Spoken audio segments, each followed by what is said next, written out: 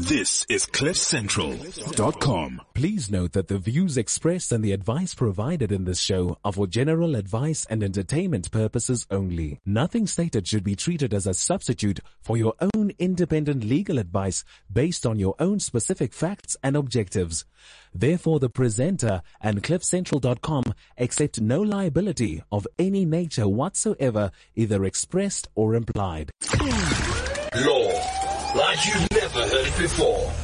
The Laws of Life with Gary Hertzberg on CliffCentral.com. I'm Gary Hertzberg, and this is the Laws of Life on CliffCentral.com. Alongside me today, Lionel Makokotlela. Welcome, Lions. Dumela, Gary, and to our podcasters. It's summertime, and in many parts of our country, people are feeling the thunder and the lightning. Feel the thunder, lightning and the thunder, thunder, thunder. Feel the thunder, lightning and the thunder, thunder, thunder. Feel the thunder, lightning and the thunder, thunder, thunder. Feel the thunder, lightning and the thunder, thunder, thunder. Feel the thunder. Yeah, that's Imagine Dragons. Yeah, it's a good one, isn't it, Lions? It's brilliant, but I keep saying you need to become a DJ.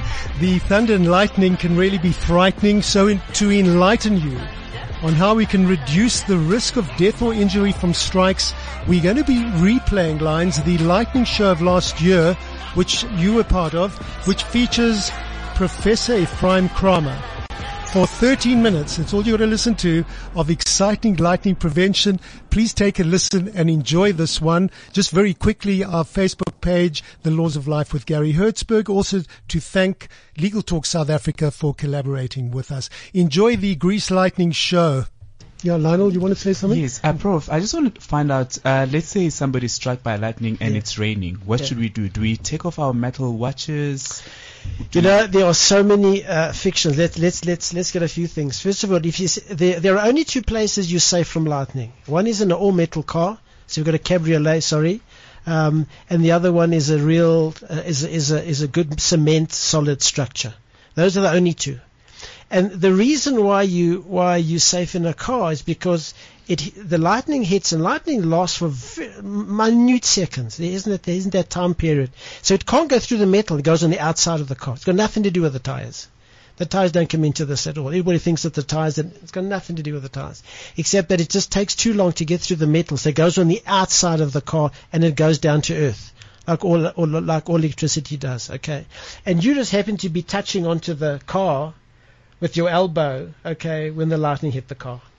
So that's probably how that one happened. But we say to kids, when lightning roars, go indoors.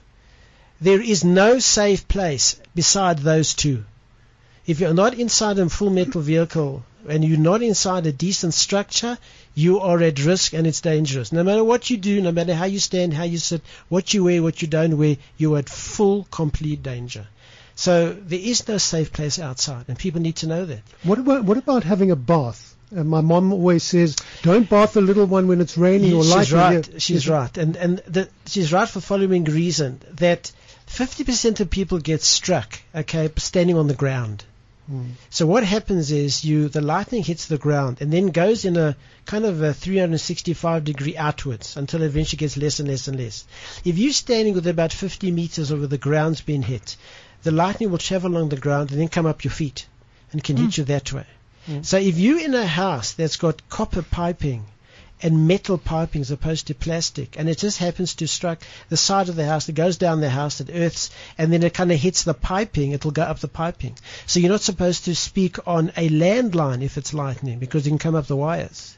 I had no idea one had to be this scared of lightning. No, you shouldn't be washing dishes, because you can be washing your dishes in a metal container and in the sink, and it can strike by lightning. So I mean, we foolish enough, Prof, to think that the lightning can't get through the doors and the windows. No, you're right. It does. It comes up the ground and it goes through the pipes. If they're all metal pipes. Do you know what? Then I've been lying to my daughter because she's terrified of lightning, and I've been saying, "Don't worry, my darling. As long as we're inside, you're absolutely safe." So I think I owe my my 3-year-old an apology. Yeah. So you don't have a bath, don't have a shower, don't do the washing at that kind of stage. Don't be if you're on a mobile, you're fine. If you got because there's no connection to the ground or anything. Okay. And that's what you got to understand, that about 50% comes from the ground, which is why people who are outdoor sportsmen and people climbing mountains and going for walks, they're very dangerous because they're standing on the ground. And we've had an entire football team in the Congo wiped out. They were just standing there having a discussion. All 11 of them were struck by lightning. So forgive me, graphically, how does it work? The lightning strikes the ground and then bounces and hits the players? It's not like that. How do 11 players get hit? Because they're all standing together, and lightning hits an area very close to where they are. Yes. And now it goes along the ground, it comes up and hits them, and as it expands out, they all happen to be too close to the lightning. It just comes up all their feet and hits them. But lightning doesn't just zap down. Part of lightning comes down, and there's part of lightning comes up. Okay. And then they meet, and then you have a whole current that comes down. And you're looking at millions of volts that come very, very, very short in terms of its period. So lightning is something to be scared of. Lightning kills. Let's not understand that. Lightning kills. And in this country, and we've had 5 kids playing soccer who were killed on a Saturday afternoon in KwaZulu-Natal, just playing in the rain. They didn't know any better. They're just having a good game of soccer. We've had 3 girls that were struck by lightning in Protea Glen last year. We had 9 kids from Kessa who were struck by lightning. So lightning kills, and it kills all over the world. It's something you really got to be scared of. And sometimes the problem is we're not. We need to take it very seriously. So, Prof, the $1 million question is, how far do I need to be from the thunder or lightning and when I say, hold on, let's get off this field, or let's go inside? Very simple. We say if lightning roars, go indoors. There's a 30-30 rule that everybody uses, and that's what we use in all of the professional sports throughout the world. And the 30-30 rule that most professionals use, the first 30 is if you see lightning, you count 30 seconds. Okay, if you have thunder within that 30 seconds, it's within a 10-kilometer range, and you're at risk. Very high risk. Okay. And the second 30, which most people don't know, is that you wait 30 minutes until the storm has passed before you go outside. Because lightning doesn't just go forward. Lightning goes 365 degrees. Are you worrying us unduly, or is this... No. Because 50% of people get struck by lightning going to do their washing after the storm's over because they think lightning's gone. But it comes backwards. And so you can think, well, lightning's gone. If the storm's over, it's time to get out and carry on washing the car, whatever the case may be. But for 30 minutes, you stay indoors.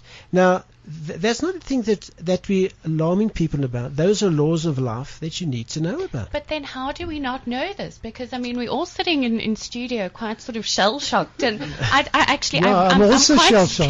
Yeah. But that's so when we play, I do a lot of work for FIFA. One of the things that we do, particularly when we have matches in Africa and there's lightning and rain, we have the 30-30 rule. And we say if we see lightning coming in, and it's within the 30, that's it. We suspend the match. We call it into the match. So we take everybody off the field. And the schools need to know that. And in many places around the world, you have lightning conductors, and you have they have lightning detectors. When there are many golf courses where the moment lightning is detected, automatically an alarm goes. And everybody gets off. But then, I think what we really need is lightning awareness. Because, Absolutely. I think most of us in the studio would consider ourselves fairly well educated and up to scuff on what needs to be done. And clearly we're failing in a very large department. We do. That can kill you. Yeah. I've got a question here for the Prof. Duncan. We know that in Venda that Sangomas are able to summon lightning and send it to a neighbor's house. I don't know if that's a myth or if it's something that... Well, I'm going to have to say the truth. It's a myth. Okay. There's a tree in this country where everybody says it attracts lightning. And if that tree is found on a farm, the farmer immediately cuts the tree down because he thinks it's going to get lightning.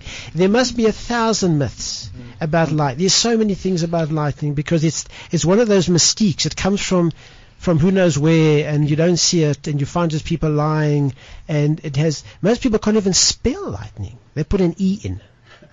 Make it lightning. Okay, it's not this lightning. Prof, I just want to find out, my grandmother always, whenever there was lightning, if there were mirrors, she would cover it with blanket, unplug the TVs and so forth. How true is that? Myth. Brock, I would just want to ask you, how safe is camping outdoors under trees in the summer? Are you safe in your tent? Everything is safe unless there's lightning. Then you're not safe. And that's it. Okay? You're not safe anywhere. People go to bus shelters. Not safe. As I said, if you're not a full metal car and a good concrete building, that's it. Lapa is not safe enough. I'm going to become one of those people who sees the storm and runs inside under my kitchen table. Well, no, you don't have to go to the table, but you got to get indoors because that's what lightning does. Lightning has different ways of having its effect. One of them is on the ground. One of them is, for example, people stand next to a tree. Yes. Okay. What happens is the tree gets struck by lightning and then it bounces off and it hits you. Okay. So that's a contact, and there are different ways in which this can happen. So what you said is 100% right. We don't educate people enough. We don't make people aware enough. We don't put it on television and newspapers enough until some person, unfortunately, then gets killed by lightning. There's a whole how do you do, and we stop right there. Mm-hmm. So there are two things that are important probably here. One is what you said is lightning, and the other one is what Gwen said is CPR. Yeah. Because people aren't dead. They get struck by lightning and they're just waiting for you to start doing some CPR, doing some mouth-to-mouth respiration, and off you go, and you can get them back again. And what do? They sit up and get back in their motor car and say, let's carry on. That's what they do. And that's important. But most people stand around and do nothing. And they think the person's dead, and they start praying for the corpse. There's no corpse. It's a person who's just waiting to have something done, and you can revive people. So those two things are very, very important. But you're right. I think education is the main thing here. Okay, so just give us the first and second most important step. If someone's struck by lightning, what do we do? Well, the first thing is safety. Yeah. Okay, because this thing about lightning and never strike at the same place, also a myth.